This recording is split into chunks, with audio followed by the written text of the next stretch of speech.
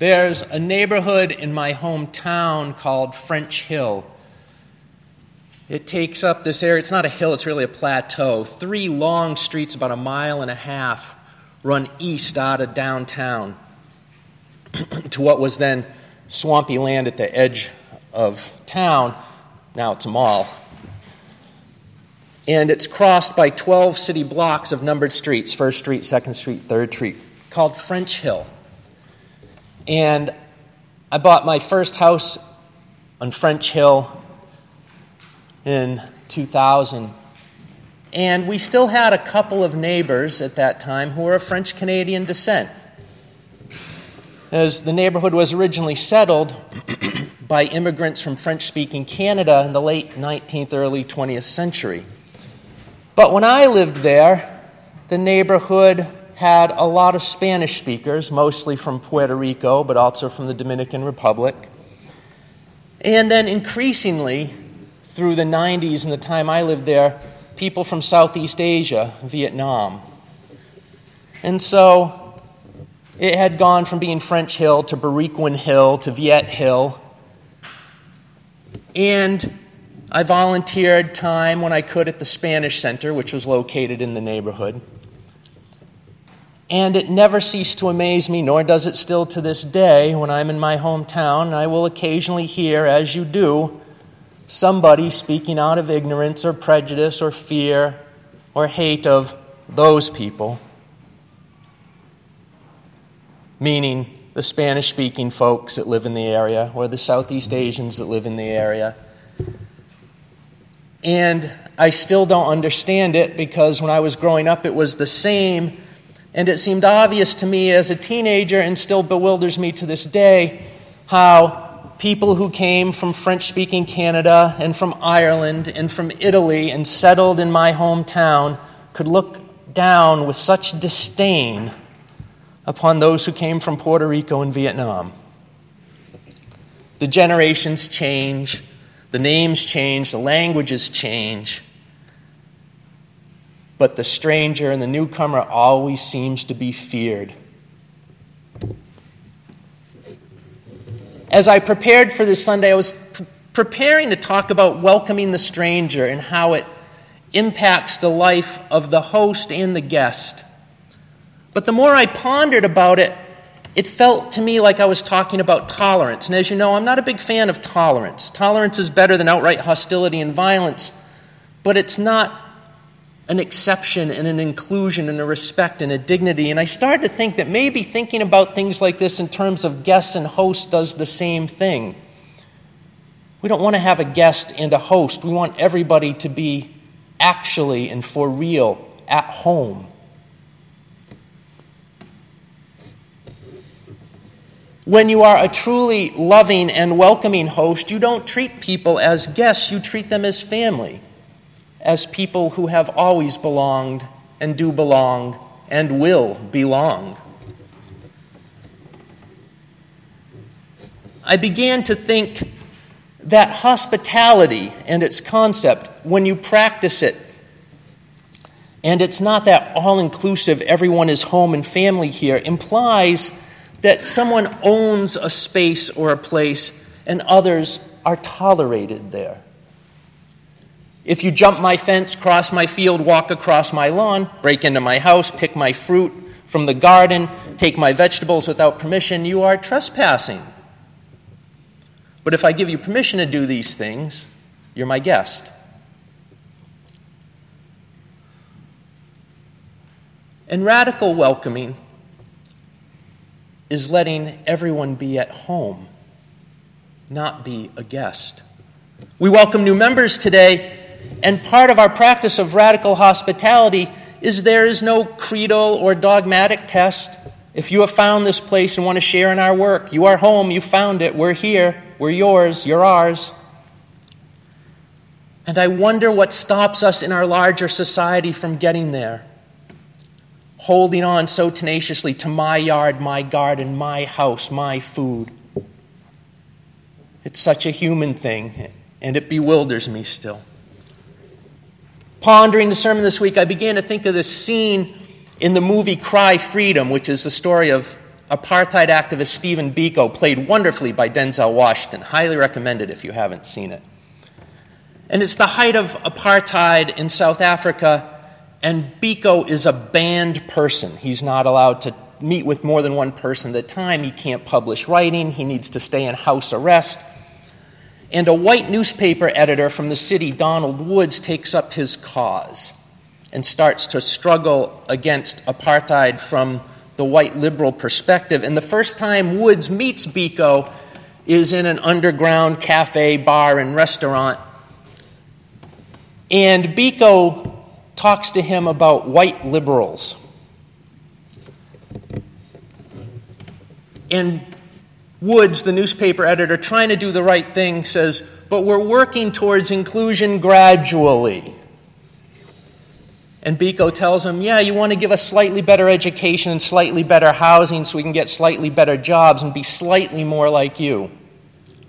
But we don't want that." He said, "You invite us to sit at your table with your linen and your china and your silver tableware, and we are to dress like you and eat like you and use your fancy things like you, and you will kindly let us stay. But we don't want that. We want to wipe the table clean. It's an African table, and we will sit at it in our own right. Before you whites arrived, we had our own culture and our own civilization. Our language was different and is from yours. My niece does not call my wife aunt, but mother's sister. That's the word in our language. It's literally mother's sister and brother's son. There are no separate words for family. All begin with brother and sister. And we are all family." Biko is right. There are millions of displaced people in our world, and they are coming to us in our community. And we have the choice to be radically welcoming, that this is their home, they're not guests. Brothers and sisters, even people we have not met yet. It is an amazing experience and transformative when you are treated with such hospitality, and it transforms you when you offer it such. It is true. But that transformative hospitality is not the one that treats someone as a guest. It's the one that treats them as family. The time I most powerfully experienced this was I was teaching high school in the days right in the wake of 9/11, right after the bombings. And my first year religion curriculum with the students I was teaching was world religions. And the bombings had just happened. And there in my school, among my students, among my colleagues teaching, all the stuff was flying around that you probably heard at the time. The condemnation, the prejudice, the fear, the hate of all of Islam because of these bombings. So the thing I knew I needed to do is I knew I needed to take my kids to the mosque. In a couple weeks after 9/11, we took them on the T and we took them over to Cambridge and took them to the Mosque of the Islamic Society of Boston. It was Ramadan. If you know about Ramadan, Muslims fast from food and water from sunrise to sunset. They gave us a tour of the mosque. They gave each student a Quran in Arabic and a Hebrew-English Quran. They gave everybody a little pamphlet about Islam. And they brought us in to eat lunch. There was a spread I have never seen the like of before.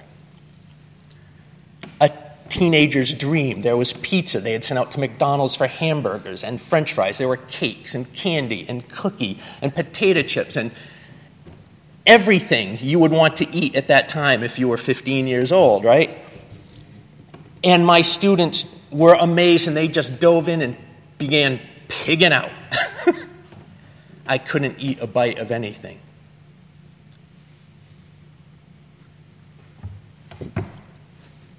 It was Ramadan. None of these people were eating. The students didn't know. They didn't get it. I had told them ahead of time, but they were oblivious while we were there. And the woman who was our host came to me with a bowl of salad and a slice of pizza. I couldn't take it from her. My eyes were welling up with tears. And she puts a hand on my wrist and says, "Please, have lunch. You are our guests. You are in our home. You belong here." During Ramadan, this woman hasn't had anything to eat or drink since sunrise and won't again till sunset. And she has just put on a lavish feast for me and my students, none of whom, the hosts, were touching a piece of it because they were fasting. I have rarely been so made radically at home in my life. When I see the harsh rhetoric that is aimed at immigrants and refugees, especially now from people running for president of the United States, I think of that lunch. How? How do you not treat somebody the way those people treated me? What lack of decency and humanity must it require not to fling open your doors and make people at home? How much can we share? How much can we offer? How much can we include? This is our task. And the need is tremendous and overwhelming.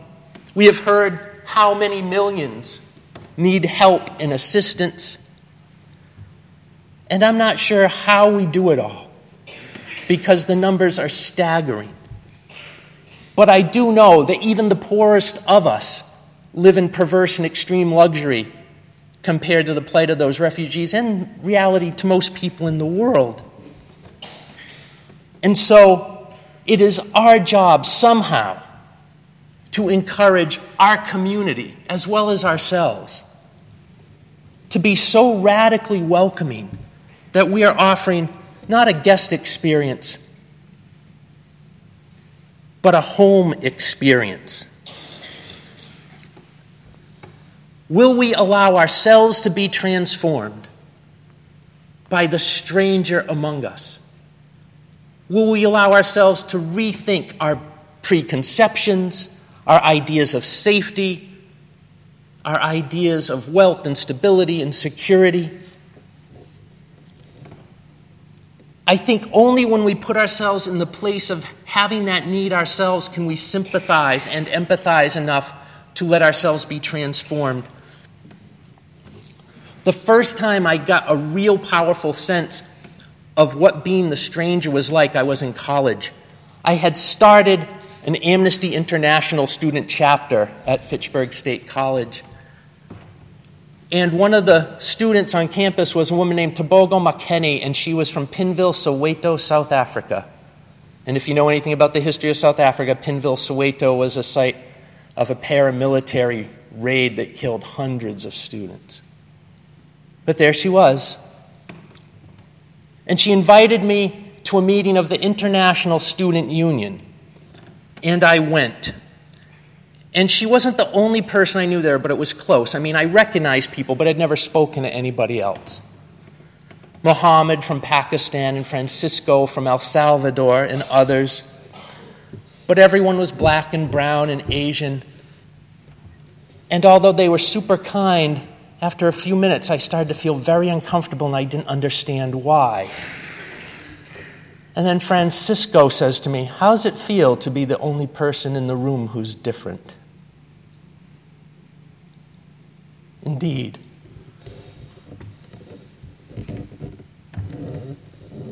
Everyone around me human, but nobody like me.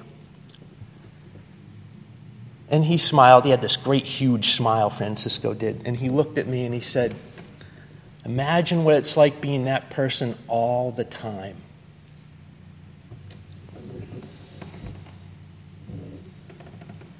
How can we? We are never that person. That's the only time in my life I was only ever that person. I was the only white face in the classroom most of the time I was teaching, but all the rest of the faculty were white. Imagine being ripped away from home and family and friends and plopped in a strange place where you're always the person who's different. And all of a sudden, the work of Essentia Care Alliance pops as something incredibly sacred and important. And even our donation is a huge part of helping. But maybe we can get involved in a little bit of what else they do. And Diane will be at coffee hour to talk to anybody who would like to learn a little more. Robert Frost wrote in his poem, The Death of the Hired Man, that home is the place where when you have to go there, they have to take you in. And that's a well-remembered and oft-quoted line from that poem, but virtually no one goes to the next line.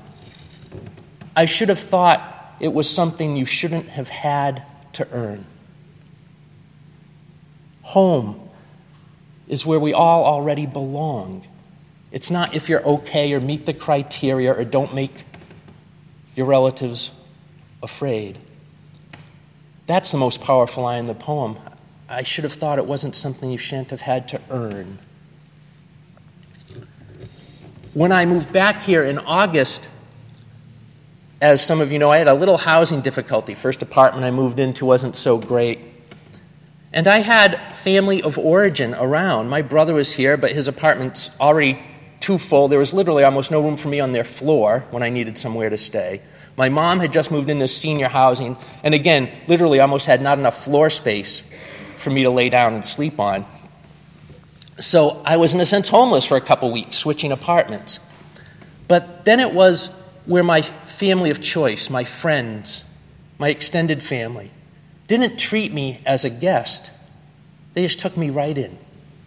The woman who laid her hands on me Sunday at the installation just welcomed me right into our house. I lived with her for a month. I was not a guest. I was part of the family. I was home. Our job here is to make this not the place where when someone shows up at our doors, we have to take them in, but want to take them in. Of course we would take them in. To see people not as our guests, but our family. For how can anyone be a guest in our church, our town, our country, when it's already home, just like it is for us?